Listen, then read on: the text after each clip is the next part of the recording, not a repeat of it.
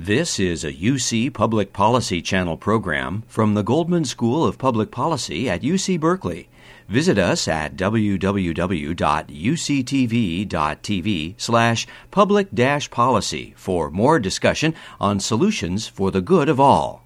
The Berkeley Forum is thrilled to partner with GSPP on this event today. The Berkeley Forum is a student-run, nonpartisan organization here at Cal that hosts talks, panels, and debates on our campus.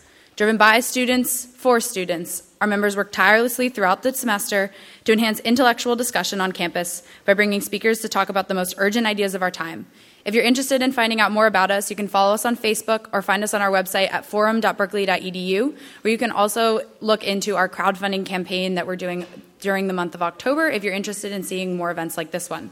I'm now pleased to introduce Didi Van Lobencels, who is a member of the Cal class of 1968 and the co-chair with Bob Wong of the Center of Civility and Democratic Engagement Advisory Board.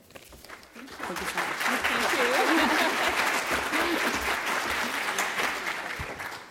Thank you, Haley.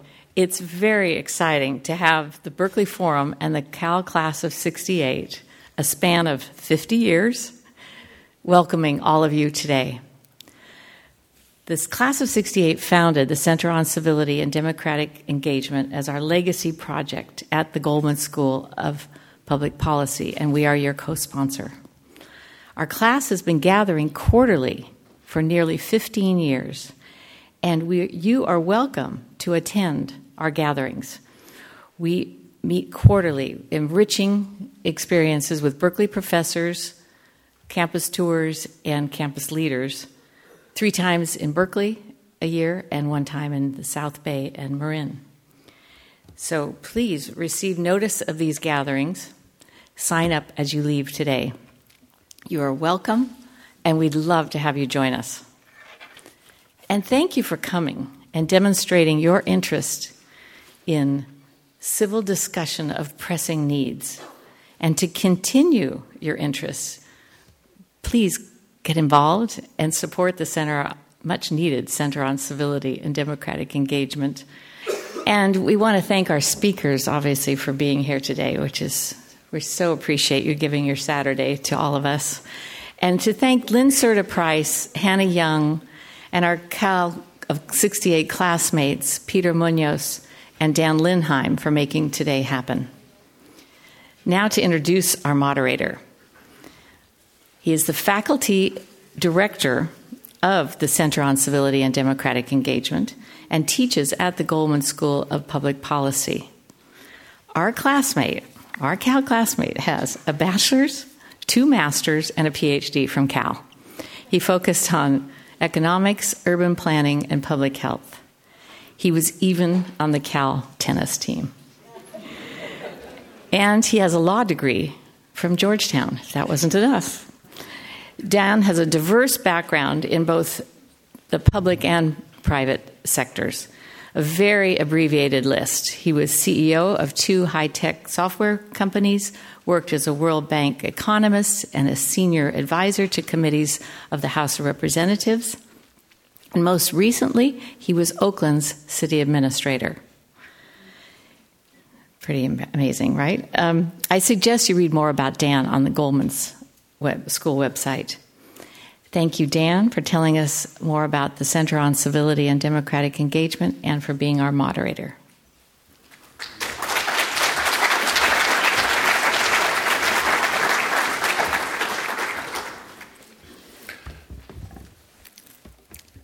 Actually, what that all goes to show is that if you know how to hustle, you can get a lot of degrees while you're actually working full time. The Center's mission stems from a fundamental tenet of the class of 68, that real public participation coupled with meaningful public debate is critical for democracy. The Center promotes debate through research, teaching, fellowships, internships, public events, and encourages current and future leaders to engage people of different backgrounds and different views in the development and resolution of public policy. I want to give one note about the title of this panel. Obviously, this is not a panel of white working class voters. This is an academic discussion where academics talk about what they have studied about white academic voters. We got a note in the Facebook page from one of my former students saying, "Hey, Dan, where are all the white working class voters on your panel?" So anyway, I just wanted to say that we weren't,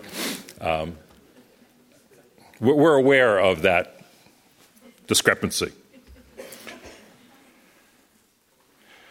I just want to give you some sense of how this is going to play out. We're going to hear first from each of the panelists, and then we will have 2 questions from the Berkeley Forum, from students from the Berkeley Forum, and then after that we'll have this moderated conversation, and then there'll be Q&A from the audience. So hold your questions at least until we get to that point. So our first panelist is Arlie Hochschild. She's Professor Emerita in the Department of Sociology here at Cal. She's written more than 10 books. I was trying to add them all up, and I had a hard time because, anyway, there were more than 10. She's done field work and written about older residents of a low-income housing project, about flight attendants, about bill collectors, working parents trying to divide housework and childcare, corporate employees dealing with a culture of workaholism, and Filipina nannies who left their children behind in order to care for children here in the United States. Her recent book, Strangers in Their Own Land, Anger and Mourning in the American Right, was based on 5 years of intensive interviews with Tea Party enthusiasts in Lake Charles, Louisiana. Her book received high acclaim. It was a finalist for the National Book Award, and both the book and Arlie have been at the center of a raging debate about the appropriate future of American politics. Many of our board members read her book, and there was actually a groundswell from the board of the class of 68 to absolutely insist on inviting Arlie, and that is why she is here, and I'd like to call her to the podium. Thank you.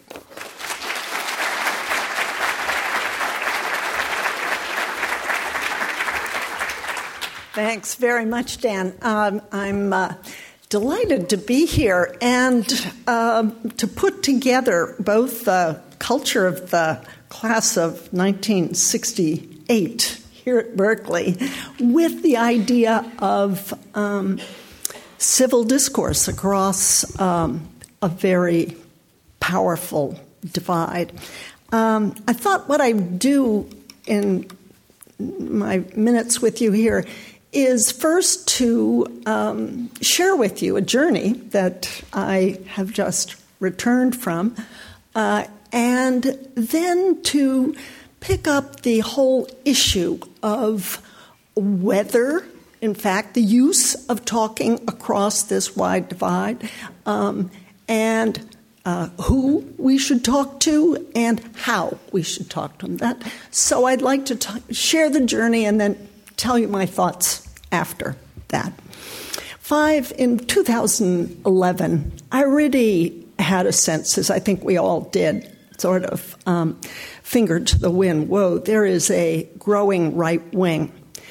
And I realized I didn't know anyone who was ardently right wing, that I was in a bubble, both the geographic one as a citizen of Berkeley, a media bubble. I read the New York Times religiously, and an electronic bubble as our computers give us back to ourselves. So I thought, I don't know what's going on, but everything I've spent my life working on is now in danger, and I don't get it.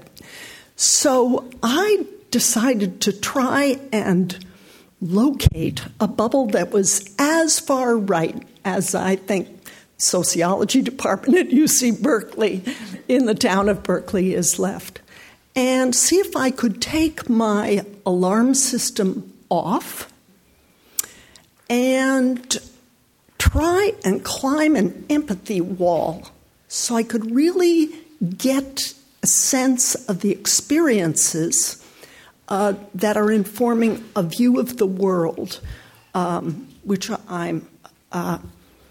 is not my own. So that took me to the South, where the right has grown the fastest, and then it took me to the super South, Louisiana, and then within Louisiana it took me to the petrochemical center in the Southwest. around Lake Charles, Westlake, Sulphur.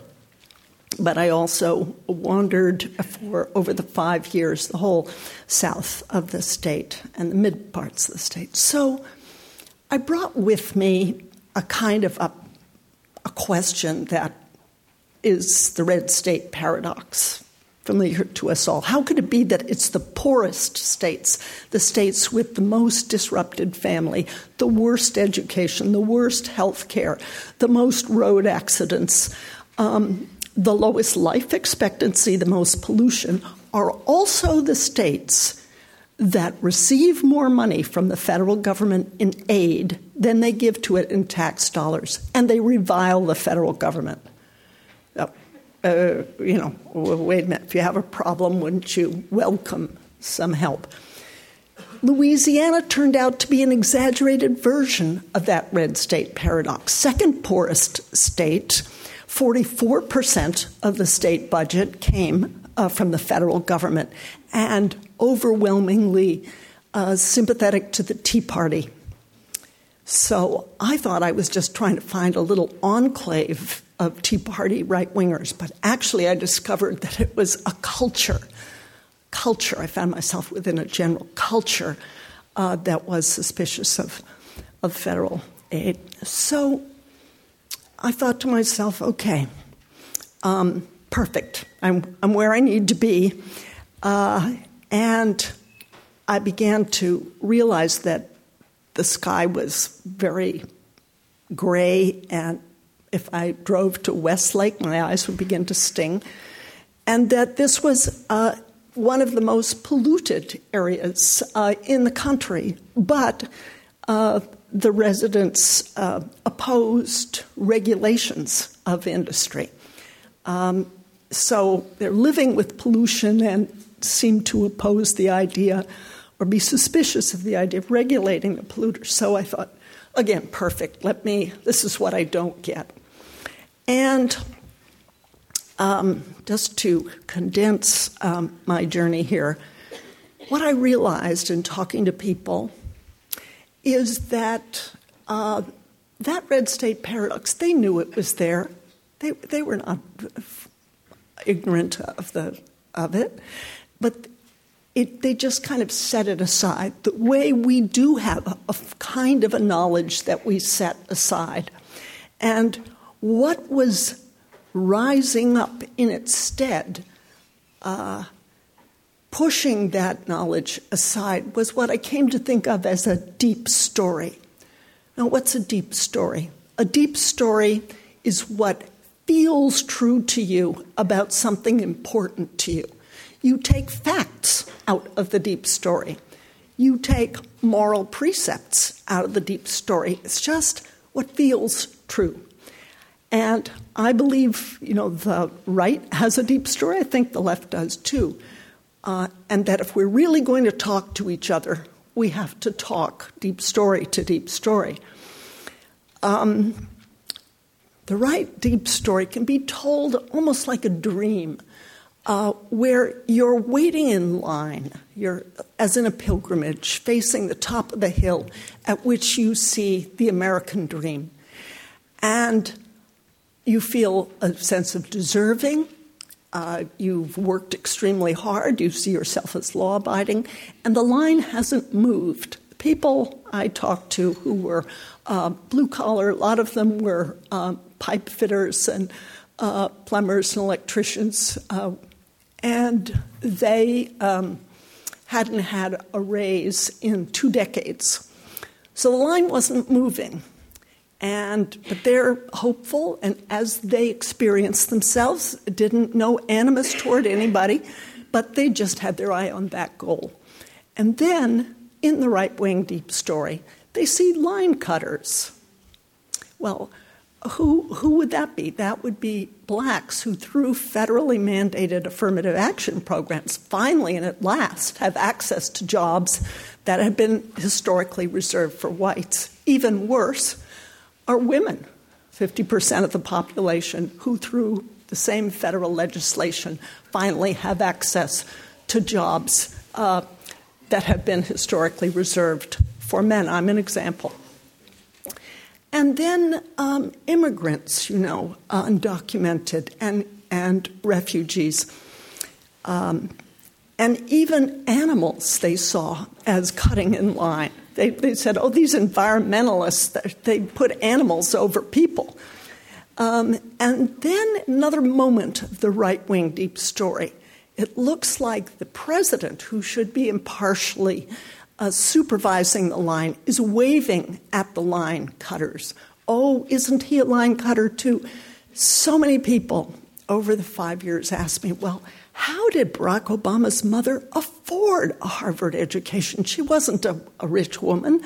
Something fishy.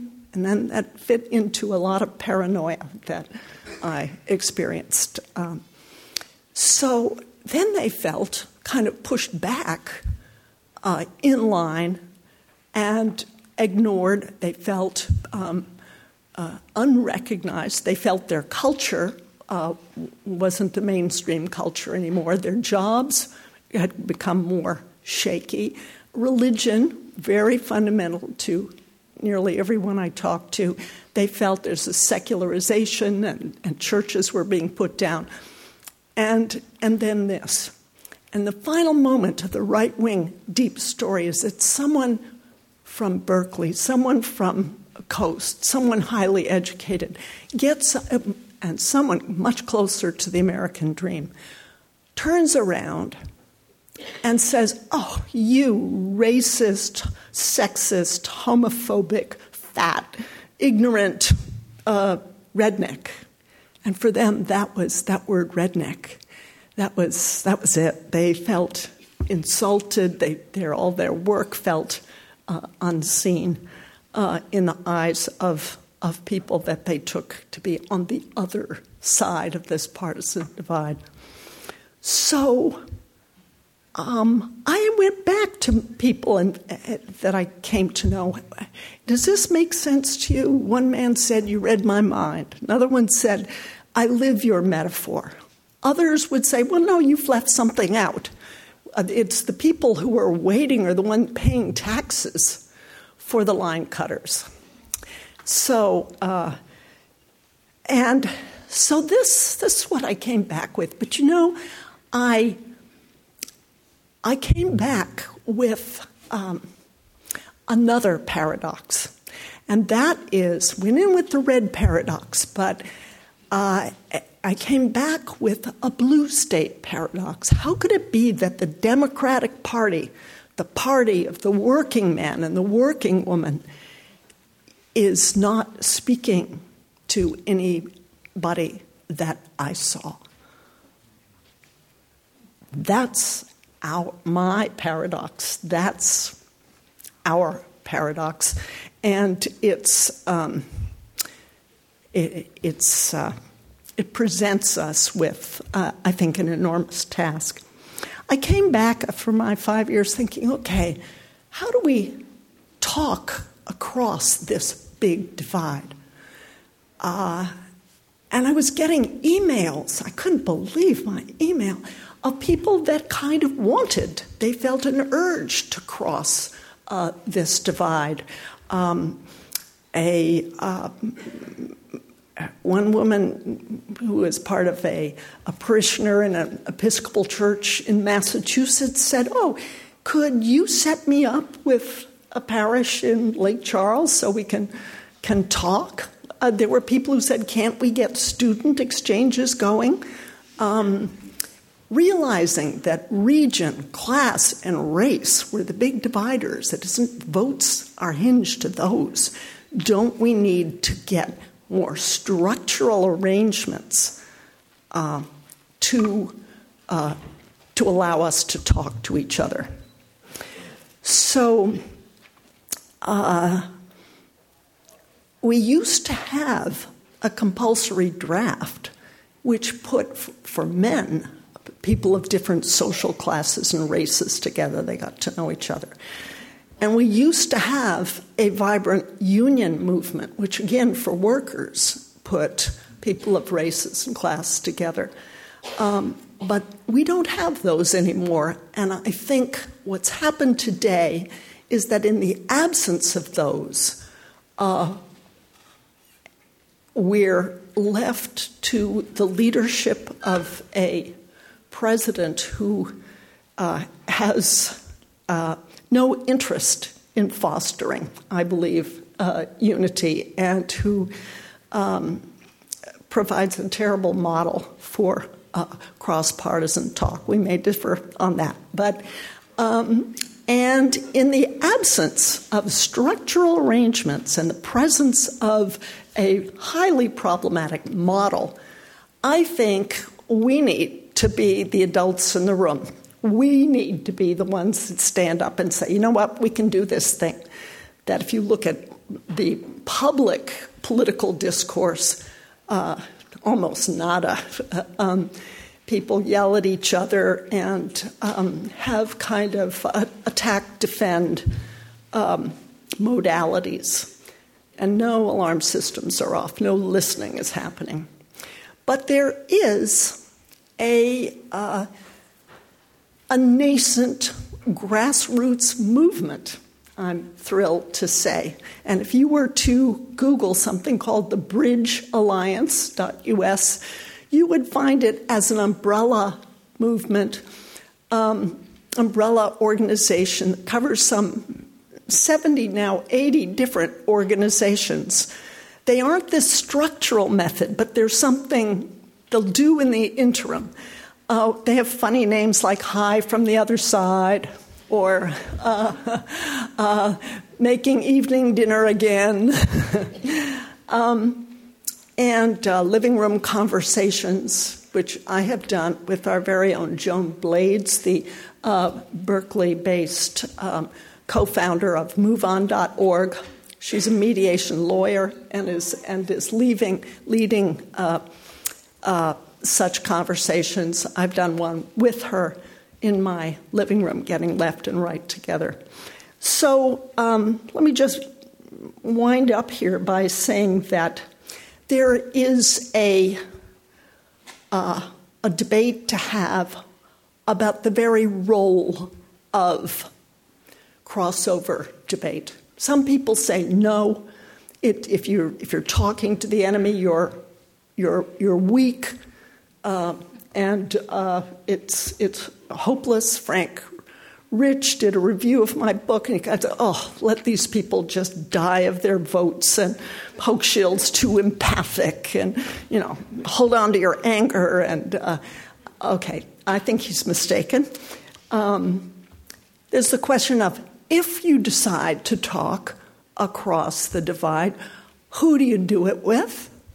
And I think you're not going to do it with David Duke, or the alt-right, but there are, by some estimates, 8 million voters who in 2012 voted for Barack Obama and in 2016 voted for Donald Trump.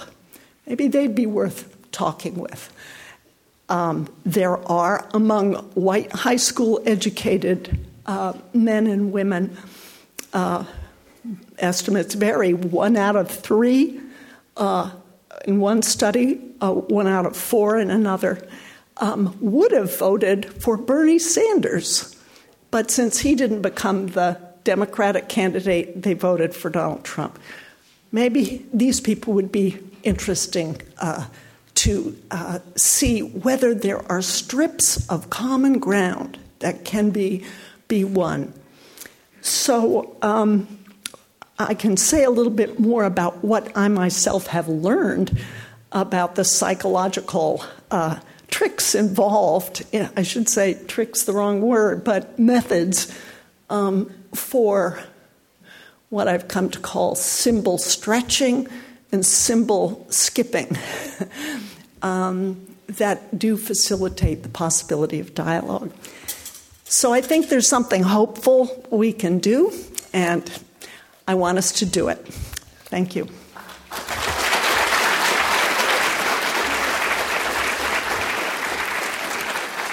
Thank you. So Steve Hayward has become sort of everybody's now go-to conservative on campus, in part because he, in fact, is conservative. in fact, because he happens to be a nice guy and one can talk to him. He is the senior resident scholar at the Institute for Government Studies here at Cal. He's also a visiting lecturer at Berkeley Law, which is what Bolt School is now called. He was previously the Ronald Reagan Distinguished Visiting Professor at Pepperdine, and he was a visiting scholar in conservative thought and policy at the University of Colorado at Boulder. He was also a longtime fellow at the American Enterprise Institute, and he's been a senior fellow at the Pacific Research Institute in San Francisco since 1991. He writes frequently for the New York Times, for the Washington Post, for the Wall Street Journal, National Review, Weekly Standard, and other publications. He is the author of 6 books, and I would like to welcome Steve to the podium.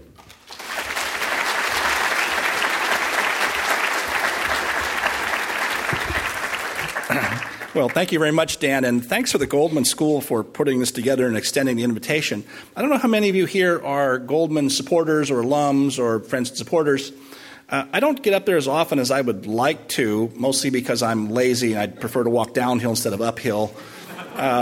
But when I do go there, I'm always astounded at the level of energy. It's as busy as Grand Central Station, and I'm always overwhelmed by it. That's not true of a lot of departments and programs, right? So those of you who are friends of Goldman should be very proud of the place, I think, even if it is a nest of liberals. All that, it's a really great honor to share the stage with Arlie. Yeah, we have different viewpoints and could probably tangle a lot on particulars, and I actually hope we will at some point. Maybe not so much today because there's a lot of overlap between what you think and I think. What's great about her book and all of her books, I haven't read them all, I've just read a couple, but is that she practices a method I encourage to students. I teach mostly political philosophy and law, and I always say the first rule of interpretation, I think, whether you're talking about a thinker or another human being, is the first thing you should try to do is understand the person as they understand themselves before you try to understand them differently or better. They may be mistaken, there may be defects, there may be bad motives or mixed motives, but figure out what they think first. Too often these days we default to our own cliches about people who disagree with us and interest and all the rest of that, and that actually stops sensible public discussion and deliberation. So Arlie's book is And spending 5 years there, that's a model of how this ought to be done. I do think Louisiana is a strange place. I've thought about it a lot myself. I've only visited. I haven't done what Arlie's done. Oddly enough, it was one of the first of the Deep South states to break from the Democratic Party on the presidential level. It first voted for Dwight Eisenhower in 1956. Then it returned to the Democratic fold for a long time. Then Nixon wins, of course, in 1972. Ronald Reagan wins it easily. Then Bill Clinton gets it back. And then the other thing I observe of it is it was the last of the Deep South states to turn wholly Republican. It wasn't until just 3 years ago that the voters finally turned out the last Democratic senator, Mary Landrieu. We'll see how this goes. I'm watching this Alabama election. I'm a conservative Republican, but sometimes party loyalty is asking too much, and I'm not sure this Roy Moore guy is going to win. Latest poll this week, it's dead even, which is, in a certain way, that's a landslide for Democrats in Alabama these days, to be dead even. But, they've picked one really crazy candidate. I'll just add one more personal note. I didn't attend Cal, neither did my wife. We like to think we're Cal boosters, though. My wife went to that little technical trade school down the peninsula in Palo Alto. Yeah, right, there you go. Oh, it gets better. She played the trombone in that anarchist troupe they call a marching band, where she found herself in the end zone on a particular famous game some of you may remember. And, she was in a class with John Elway, who, my wife reflected later, I'm so glad there wasn't social media in those days because the band was really unpopular, right, on the campus. And she was in a class with John Elway, who said, "You maniacs," actually he used a different adjective beginning with M, but "you maniacs cost me the Heisman Trophy. So go Bears, and we're on your side."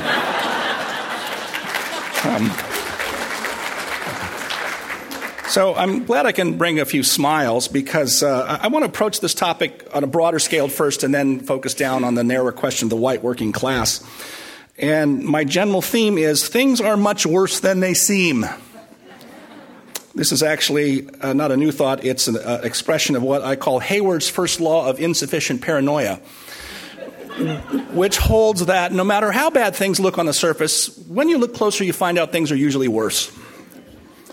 So I want to talk a little bit. I'm a political scientist. I'm going to do it this way. I haven't done the on-the-ground one-on-one work that Arlie has because political scientists don't do that. I'm struck by a couple of survey results of long-standing that ought to be on the mind and suggest the collapse of civic culture in this country that's been going on for quite a long time. One number that Gallup has been asking since the late 1950s, or one survey question is, do you have confidence in the federal government to do the right thing all the time or most of the time? Back in the late 50s, that number was 75% of people who said, yes, I have confidence in the federal government. For at least 15 years, that number has been around 15%. It struggles to get to 18%. If you look at the long-term trend line, which I think is what you try and do with consistent public opinion surveys, it blips up a couple of times. Once, ironically, is under Ronald Reagan, when that line reverses and goes up for a while. And then, of course, for some months or a couple of years after 9/11, when there's the rally around the country atmosphere, that, of course, proved evanescent, as I thought it would. By the way, I don't have time today. I have Hayward's second law of symmetric paranoia I can tell you about, too, but that's another one. So there's that. Now, it turns out that the surveys also ask, what do you think of state and local government? And those numbers are higher. People have higher confidence in state government, higher confidence in local government. And I think that's not surprising. I think that government's closer to where people live, and you can actually meet your representatives and executives more directly. On the other hand, we're seeing a collapse of the civic culture on the local level. The turnout for the last mayor's election in Los Angeles, I think, was 18% of eligible voters. Philadelphia and New York also had, I think it was 28% in New York for Mayor de Blasio. I may say more about that in a bit, but that's a really remarkable thing. The number that really ought to bother us, and this one predates Trump. It's been growing for a while. We know as a general matter that the surveys show declining trust in institutions. People are increasingly lack confidence in churches, big business, universities, the police. The military holds up pretty well. Courts, lawyers, go on down the list, right? It's all sort of gone down. So it's not just government or Washington that people are getting skeptical of. But there's one question that really jumps out at me. Do you have trust or confidence in your fellow citizens? That number used to be 70% yes. Now it's getting close to 60% no. In other words, it's not just institutions that we're doubting now. We're doubting each other. As I say, I think it needs to be known. That's a superficial number. I'm not happy with it. I don't want to overstate it. And that's the kind of phenomenon that's very hard to figure out with follow-up surveys, although I think it really needs to. But the general point, I think, stands. When we come to think of each other as wholly alien, we lose the capacity to be fellow citizens. So that's point one. I have 3 points here. The second point is demographics. So the white working class is the swing vote in American politics, at least in electoral terms. Let's look at the states where they made the difference this year. The white vote as a whole, forget stratifying from working class, middle class, professional class. It used to be about 80% of the electorate back when Ronald Reagan wins in 1980. Now it's down to about 68% and declining, as Frank Rich likes to celebrate. So it's a smaller share of the electorate. But it's been true, I think, for a long time that the white working class, people with high school educations, living often not in the big cities, they've been de-aligning from the Democratic Party for a long time, but didn't really become partisan Republicans necessarily. They do account for what made Ronald Reagan's victories into landslides. If you'd had sort of just a traditional Republican candidate, Reagan wins, I think, pretty easily, but especially in 1984, the people we called Reagan Democrats made that 84 election into a massive landslide. Some of you who know this may know that Macomb County, Michigan, that's sort of the great swing county, it went big for Reagan. Bill Clinton got a lot of those voters back, see, and kept them. And a lot of them stayed with Barack Obama, as Arlie mentioned, although a lot of them just didn't vote for several elections under President Bush, George W. Bush, and then also under Obama. A lot of them stayed home. So they are, in political science terms, the median voter. That's the term we political scientists use, the ones who determine the outcome of elections. Arlie mentioned something that I've seized upon. I usually talk about it this way. I was struck during the primaries, especially in the states that had open primaries, the number of people who'd showed up in polls and talked to bewildered journalists who said, I'm undecided between Bernie Sanders and Donald Trump. You would think that there could be no greater difference than a sort of Vermont socialist and a Manhattan billionaire. But there you were. And as the survey data shows, I don't know if you mentioned the numbers already, but the surveys say between 20 and 30% of Bernie voters voted for Trump in November. I don't think this is entirely brand new. If you go back and look at the 1972 Democratic primaries, a lot of voters would show up in polls saying, on the Democratic primaries, would say they were undecided between George Wallace and George McGovern. That also doesn't make a lot of sense if you think you're sort of politically engaged person. But the point is, these voters are sort of non-aligned and up for grabs. And as I say, Bill Clinton did a very good job of reaching them. Now, Arlie suggests, I didn't quite put it this way, but the way I took it or the way I'd modify it is, a lot of these voters are saying, no one's talking to us. You just want to say that. I think this is right. What did the Republicans offer the white working class? Well, think back 4 years ago. Republicans offered Mitt Romney. Nice, decent man, but what is he? He's a, Wall Street guy, essentially, who did what? Talked about the 47% who won't vote for me because they don't pay taxes. The kind of thing Ronald Reagan would never have said and wouldn't have thought.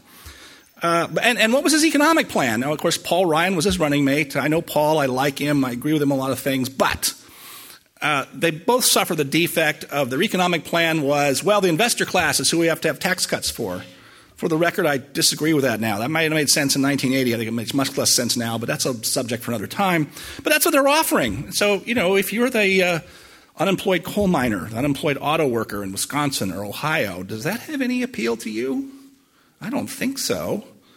And so it was very easy for the Obama campaign to, run a campaign against Richie Rich. I mean, Romney just sort of had it. John McCain was no better 4 years before. He adopted a tax cut plan because he thought, well, maybe some of you have heard this or maybe not. It's part of conservative lore. The late political journalist Robert Novak said that God put the Republican Party on the planet to cut taxes, and other than that, they're not worth a darn. And they're trying to prove that again right now. So that brings you to Trump. What did Trump do?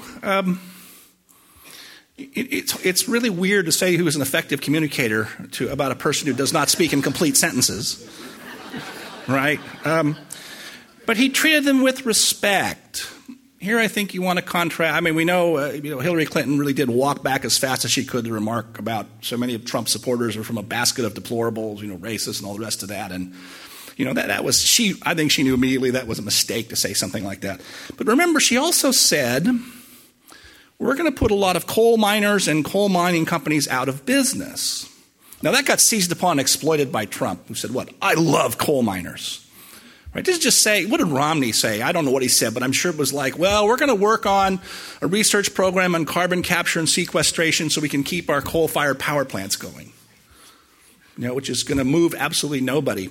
To be fair to Hillary, she did say, and I think this is an important point, she did say, the whole context, she said, look, I want to have a program that invests a lot of money in job retraining and to build new industries for the coal miners who are unemployed. That got left out. The problem, though, is that I don't think those promises from politicians are believable anymore. Liberal politicians in particular have been promising to revive Appalachia since Lyndon Johnson, and I think now people don't believe that much anymore. So that's why it didn't get covered, why it didn't work.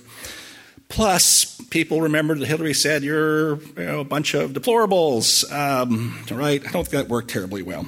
I'll conclude with this. I was an anti-Trumper. I didn't think he could possibly win the nomination. I didn't think he could possibly win the election. I thought the Republicans have nominated the only person who could lose to Hillary Clinton. And conversely, I think it is possible Bernie Sanders might have beaten Trump. You don't know what would have happened in a sustained fall campaign, but I think there's a plausible case for that. I have come reluctantly to the view that maybe the pro-Trump people are right that he was the only Republican who could beat Hillary Clinton. I have a whole lot of reasons for thinking that. One of the curious things is the case against that. I'll just do it this way. I thought, Trump's going to turn out a lot of those disaffected white working class voters who've been staying at home or not voting or maybe voting for Obama twice. But he was going to lose so many voters. He was going to lose a lot of, especially suburban women, and he did. A lot of traditional Republican strongholds, he did very poorly. He barely won Orange County, where Romney won handily 4 years ago.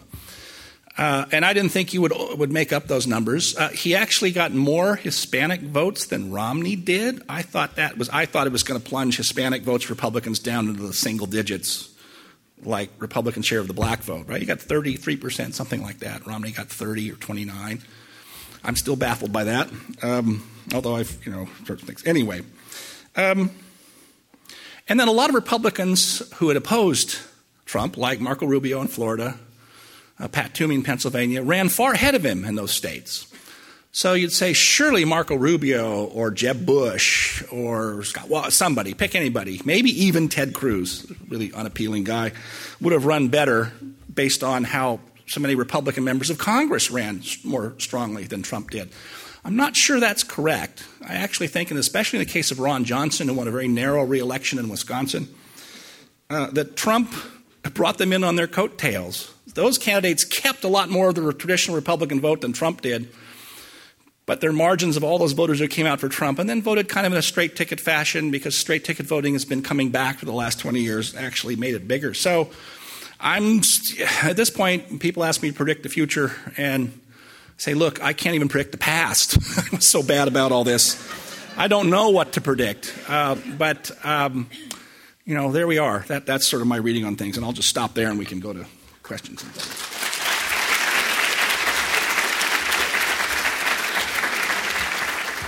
Thank you, Steve. Now we're going to call on Shana from the Berkeley Forum to ask the first two questions, and then we'll move to the conversation. Shana?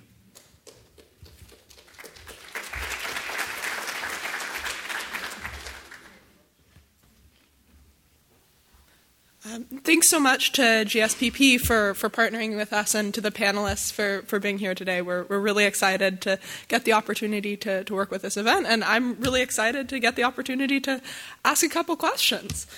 So with that in mind, you both spoke in your speeches about, in different respects, a deep cultural divide and a sort of lack of trust in fellow citizens that you see as having developed either in recent years or over the course of several decades. What factors do you see as having created these cultural differences, to a certain extent, resentment and antipathy, and where do you see this going in the future?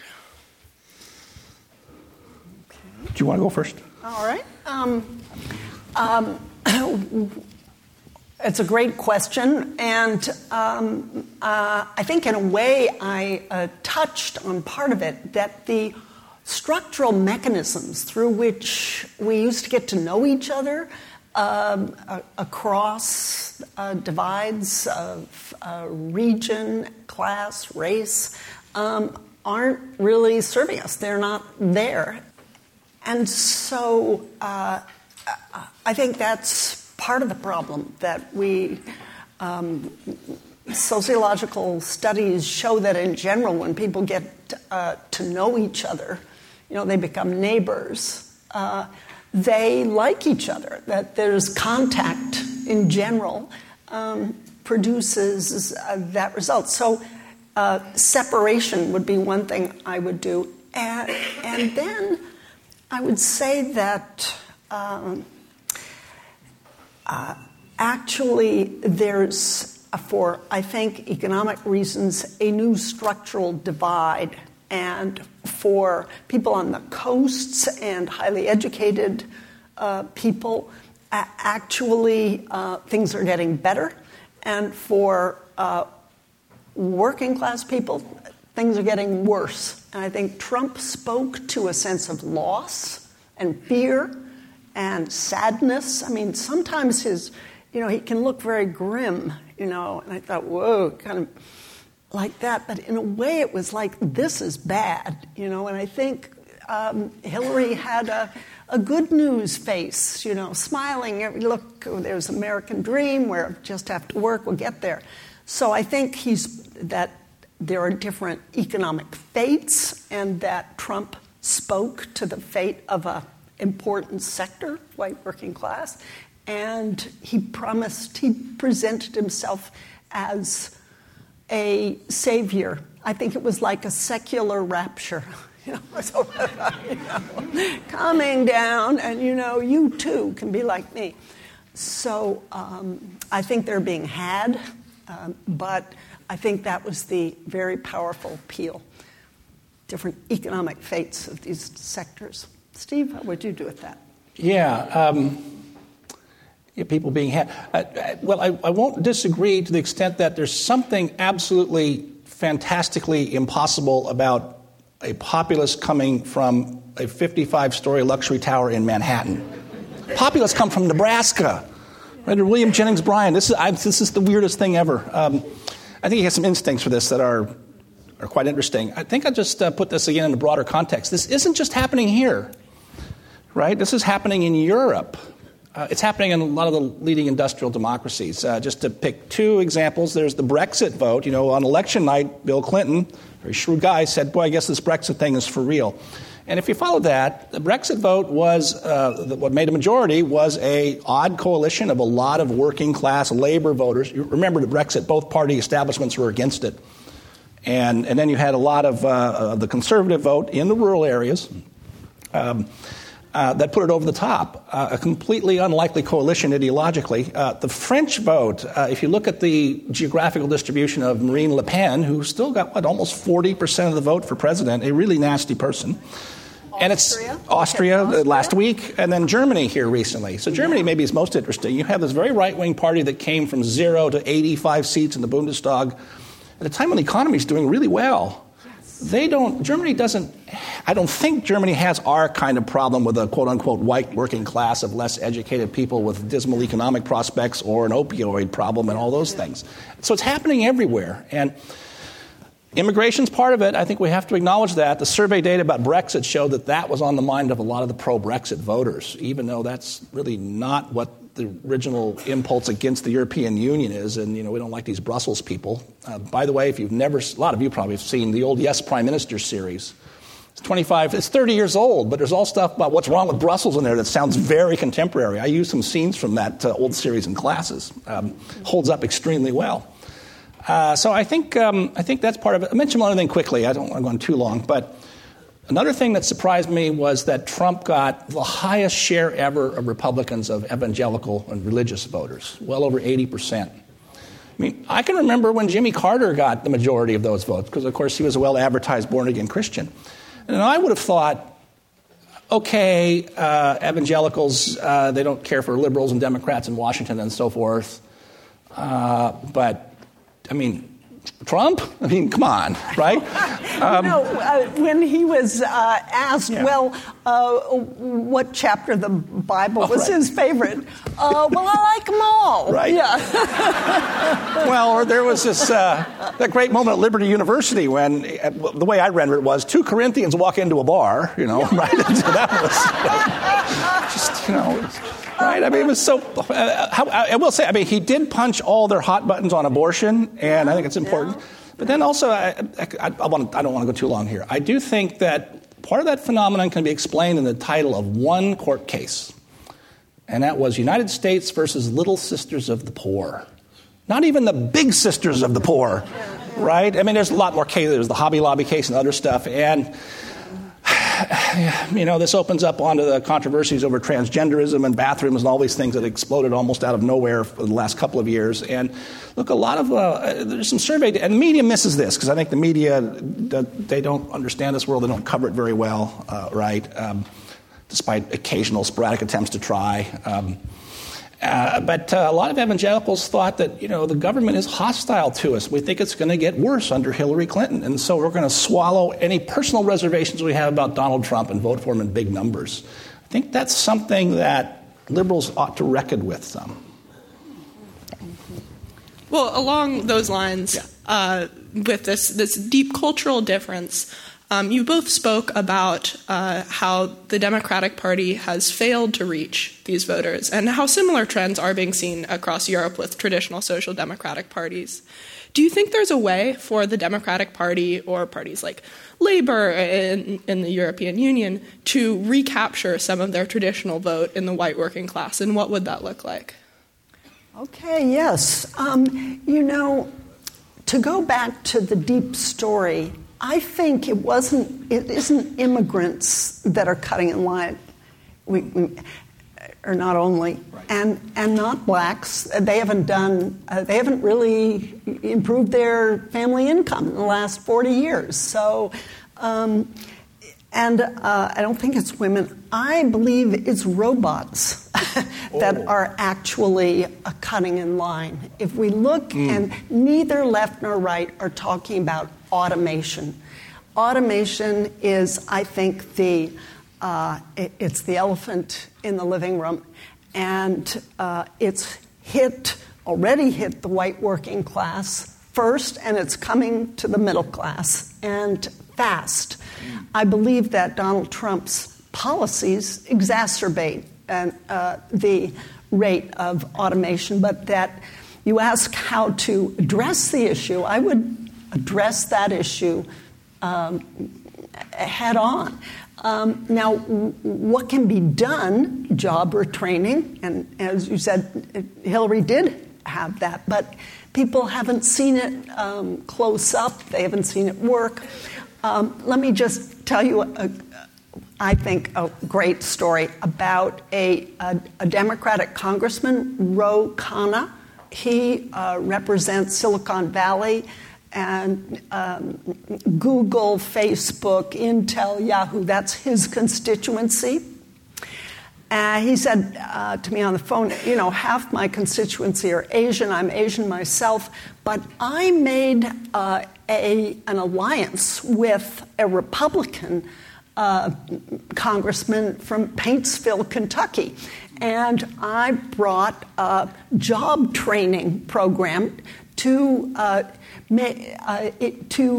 learn coding for apps for cell phones. They set up a program in Paintsville that had these unemployed coal miners. And there they were learning how to do coding. It's a 2-year program. It was paid for, and they were promised a $40,000 a year job if they passed this course. And the first 30 have graduated. And you know what they call themselves? Silicon Hollow. I think that's a way to really address this issue and cross the divide, too. Oh, we're in heated agreement on this point, especially the automation one. I mean, if you think it's bad when someone says they shipped my job to Mexico, wait till you get they gave my job to a robot. And boy, the whole, if you could, there's actually been maps of this. What's the leading job for an unskilled or high school educated white male, and actually male, it doesn't have to be white, driving trucks, cabs, delivery services, Ubers, things like that. And they pay pretty well for the most part. You can get a high school degree, and if you want to move to Williston, North Dakota, you can make $90,000 a year to start driving one of those oil trucks. You got to have a Class 3 license, whatever it is, but that's not too hard to get. And if that goes away, that could be huge. These are male jobs, too. Yes, I was looking at a McKinsey study, you can get it online, of automation. And what it does is look at skills and study some 80 different occupations, and a lot of them are white male jobs. For example, on the oil rigs, we're moving from hiring, the Petros are 10 guys per rig to 5. Yeah. The 5 are lost jobs due to automation. Yeah. And it's hard to get mad at a robot. Well, I mean, the Luddites used to smash them up, the early versions, so we may see that. I don't know. It's, there's a second aspect, though, that I think is a huge opening for Democrats. Trump doesn't really have very good answers for any of this. He could easily lose a lot of those voters. I think I could also easily keep them. I could explain that. But on the policy front, what did Trump say? I'm going to spend $1 trillion on infrastructure. Well, where is that, right? It's not really happening. Republicans don't really have a lot of enthusiasm for that because that's old-fashioned spending and the deficit's really huge. And it's to privatize roads and what's public would be private. There's all kinds of problems in the details of it. But I think the opening for Democrats would be to say, where's that infrastructure Trump promised us? We'll do it. Right. And you could get a little further down the road and even localize and say, we're going to do this in Ohio, we're going to do this in Wisconsin, and these jobs will start.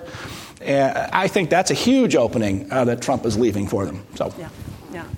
Thank you, Gina. Thank you guys so much for answering my questions.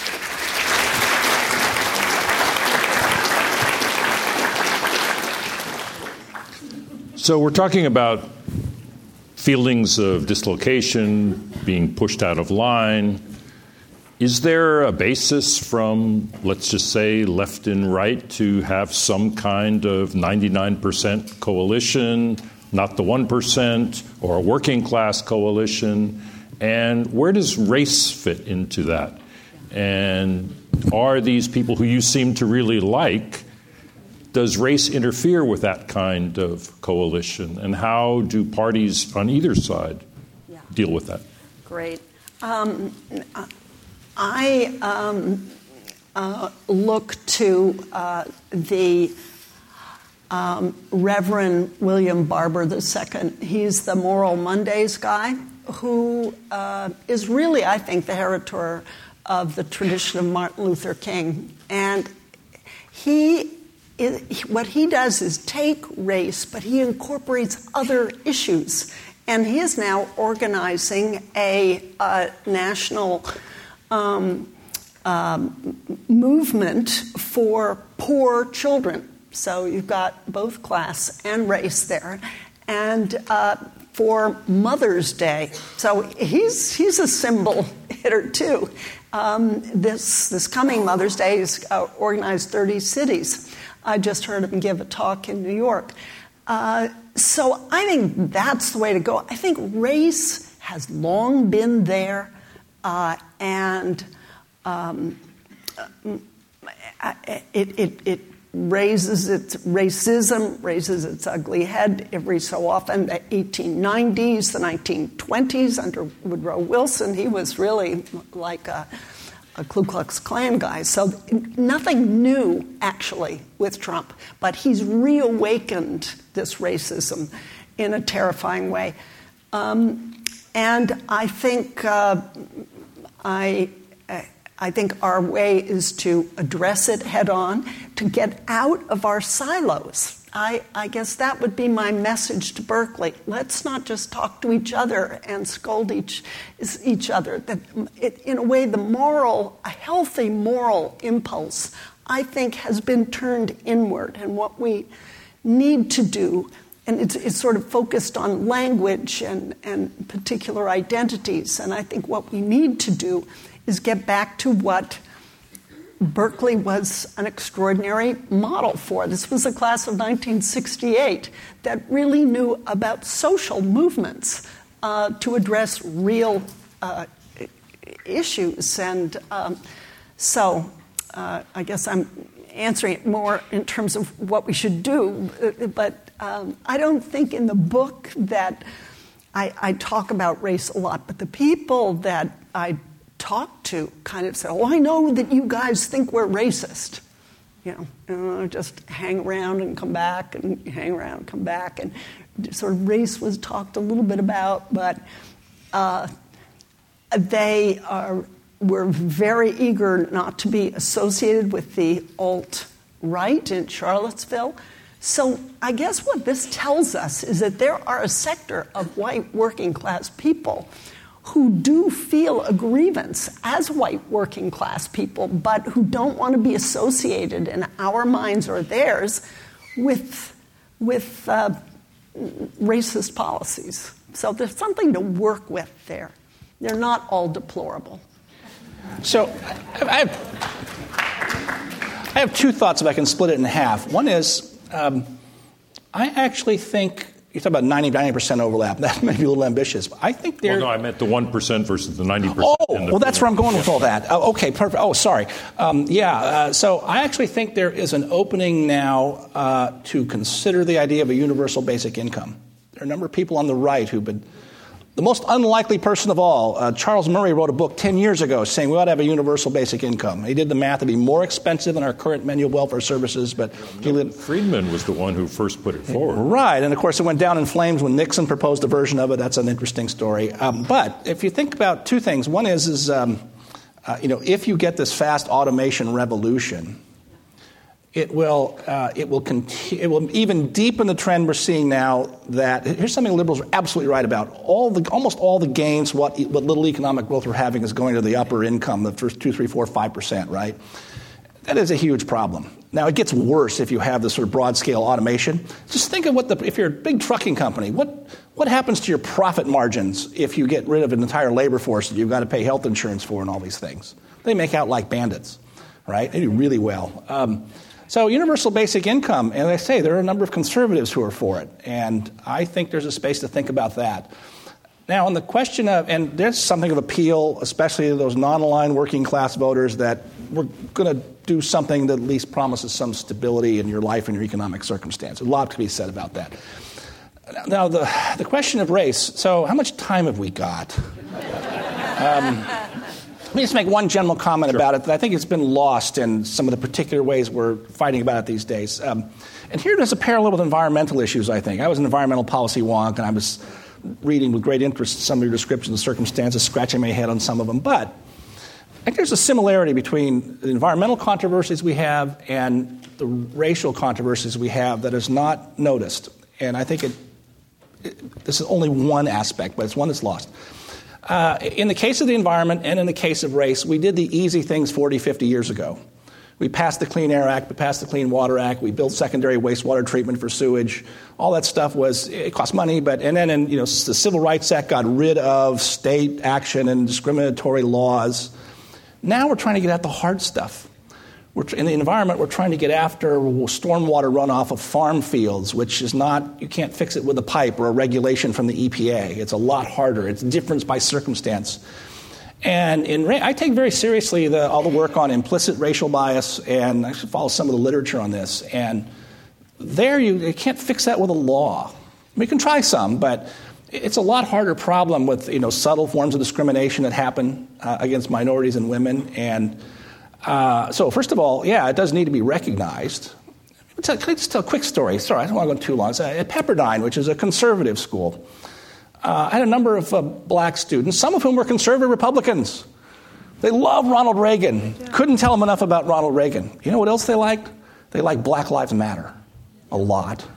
I thought, this is interesting. Tell me more about this, right? And they didn't always agree with their tactics. They says, no, I don't think they should block roads and other things, but they're with them.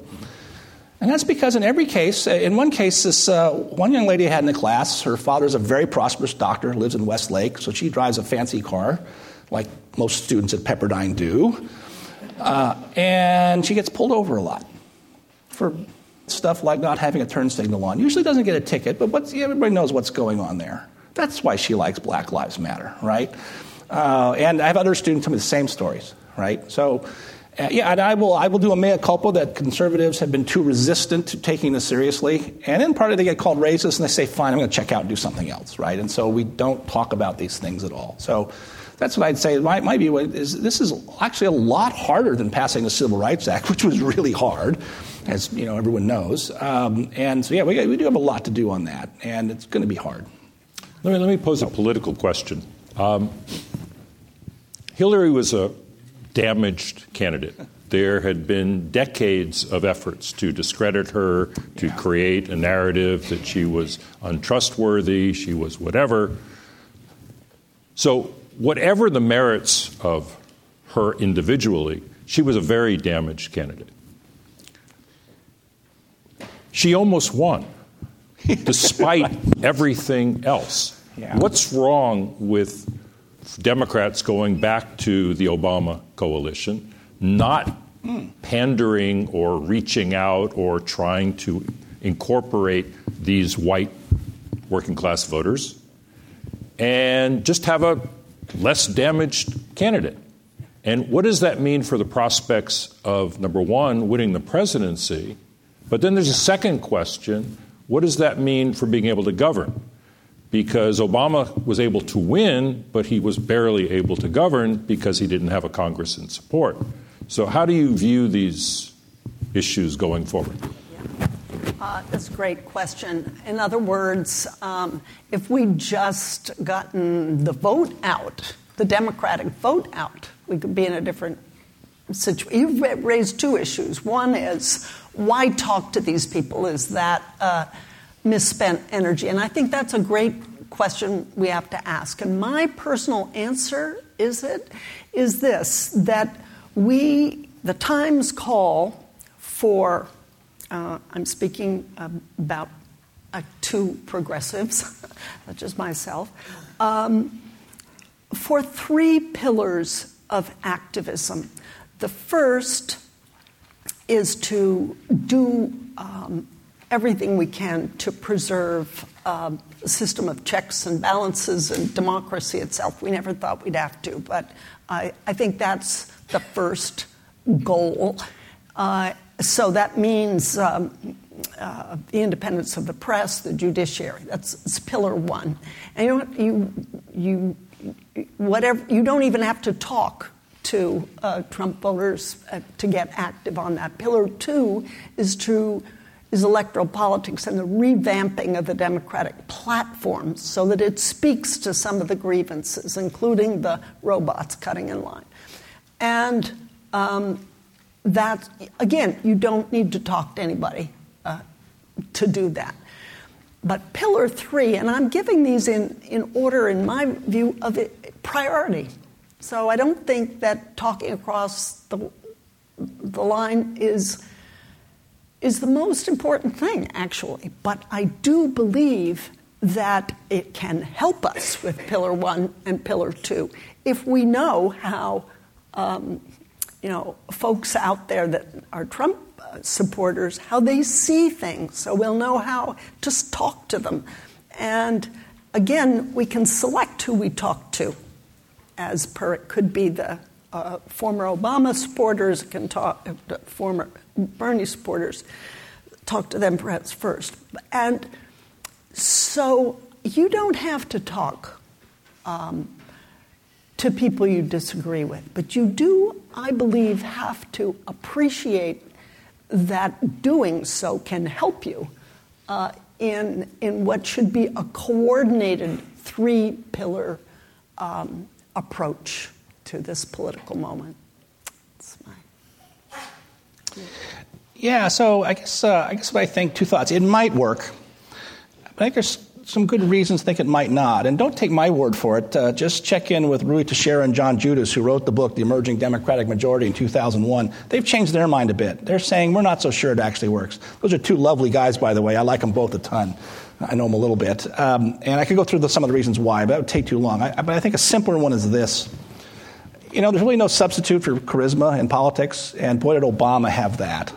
Right, and Trump, in a certain animalistic way, had it too, right? And this is problematic in politics, right? Going back at least to Max Weber and all his talk about charisma. And I mean, it really does count for a lot. So right now, yeah, people. That's just why there's a lot of excitement for Kamala Harris, she might have that too once she gets out and starts going. Maybe Cory Booker. Maybe one or two others, that they might be able to recapture that magic. But I think it's more that than demographics. I'll just add that one of my best friends knew Obama at Occidental College during his 2 years there. And they both spoke at a rally one day. And my friend's an athlete, and and Obama spoke after him. I remember this because there was this picture of Obama in the New York Times 3-4 years ago, and I spotted my friend Tony there. And I called, Tony, that's you sitting there, isn't it? I recognize his physique. He says, yeah. And I remember him telling me when Obama emerged, he says, I remember that guy. And we spoke together one day, and I talked, and, smattering of applause. He got up and talked, and I said, oh, my God, is that guy good? It was obvious then that this guy had it, right? Michael Barone, a very smart political analyst, done doing the Almanac of American Politics for years, he wrote after the 2008 election that he thinks Obama is maybe a one-time phenomenon. Maybe so, maybe not. We'll see. It's an open question, but I wouldn't necessarily rest my hopes on the demographic wave working the way it's been thought. Let me ask just a follow-up to that. What is the future of America if we don't reach out to everybody? And what does that say about our future as a country? Oh, well, that's very bad. Yes, right. No, I'm not. I mean, yes. I'm not sure what to add to that except to say emphatic yes. So we want to throw this open to you all. There is a mic out here. If you have questions, if you could raise your hand, and Lynn and Hannah will reach out to you. Hi, thank you so much for this fascinating discussion. I learned so much. I hadn't thought about universal basic income, so I'm definitely going to look into that. One question that I have that was not brought up is about the role of the internet and communication via the internet, and the way that we're drawn into these silos of communication. So one example would be myself being progressive, so I would be, say, looking at Robert Reich's posts on Facebook. But the other day, I decided to look at a post on Fox News, which was of a speech that Paul Ryan gave the other day at a dinner where he was being humorous, and there was some criticism of it. So I thought, I want to see what people are saying. So I clicked on it, and as he was speaking, it was a video. People had an opportunity to comment on it or to say whether they liked it or if they loved it or if they hated it, and a lot of people hated it. But what was so offensive to me was when I saw the comments, and so many of them were about build the wall, build the wall, build the wall. I'm a person who has a strong feeling about that. I grew up in San Diego near the border. I'm Mexican American. So it was just so interesting, but I just had a glimpse into that silo. And I think that those silos, they're so important, and they've influenced people so much around the country. For example, among the groups that you've been talking about, the white middle class, and I just wanted to ask you, what do you think about that? How do we bridge that divide? Because it's so hard. If you're talking to people, at least you can talk, but in internet, it's silos and we're very separated. Thank you. That's a great comment. Yes, I think technology can help us and it can hurt us. What I found in my time in Louisiana was that often people to talk with were open. They would say, Trump, I'd say, do you have any hesitations? They'd say, where do I begin? They were open. They were nuanced. There could be a discussion. But then I would look at their Facebook page and go, you gods, there would, for example, after this whole NFL situation and athletes taking the knee during the national anthem, one guy said, well, I'm boycotting the New Orleans Saints because some of the... And I also then saw a very telling thing on Facebook of two pictures. One of white male GIs, and it said average wage, $35,000. And next to it, and patriotic. Okay. And next to it was a picture of NFL black athletes, average wage $9 million and won't pledge. So this was on a Facebook page. It really told me where the feelings were, but I didn't hear it in personal conversation. So technology reveals things, but you need to be face to face to gradually get at those differences, I think. Yeah, boy, that's a big subject. Two things have changed. One is we used to have a common culture in our media. It wasn't perfect, but 3 networks. Everybody watched I Love Lucy. A third of America watched Walter Cronkite. Now, that's that, and people talk about the water cooler the next day. Now that's all gone. Now, that wasn't perfect, right? There were hardly any blacks on TV for a very long time. And maybe the only Hispanic was Ricky Ricardo. I'm not quite sure what to be made of him, but right. And by the way, the proliferation now, I think we're in the golden age of television. Some of the best writing being done today is on these TV shows, but you can pick your specialties. You can't keep up with it. That's great. But the fragmentation happens. Then on the media side, we've democratized the media, right? Anybody can now comment on and millions of people or thousands can see what you saw in the comment thread. It used to be you had to write a letter to the editor, and it wouldn't get printed if it was abusive and foul, or it might get edited, right? But it took time. I think a lot about the news cycle. As recently as the 80s, and I wrote a book about the Reagan presidency, and even before that, back in the 60s, it really starts. The cycle for a White House would be you wake up and see what's on the morning papers, and that's what I got to cope with today. Now, this particular presidency, you wake up in the morning and say, oh, my God, what did the boss tweet last night? It's going to make my morning miserable. But the point is now these things play out in real time. By 10 o'clock, you've had a whole news cycle over it. And it's just making things way more chaotic, and it's just getting worse. I don't know any way to fix that, unfortunately. It's the new world we're living in. There's no putting that genie back in the bottle, but it's a huge problem. There is an app now. Again, if you look at the Bridge Alliance, it's called All Sides. Actually, it's a Republican that's put it together. Yeah, I know the guy. Yes, he's a friend of mine. Yeah. That takes the same news item. As it is dealt with left, right, and center. And so you can kind of see what the perspective was, what the source was. So it's called All Sides. There's a question over here. Yeah. First of all, I agree with Steve's comment that things are much worse than we're oftentimes willing to acknowledge. And in that regard, I wonder if both panelists could speak to the issue of fake news. We talk about having a dialogue with people.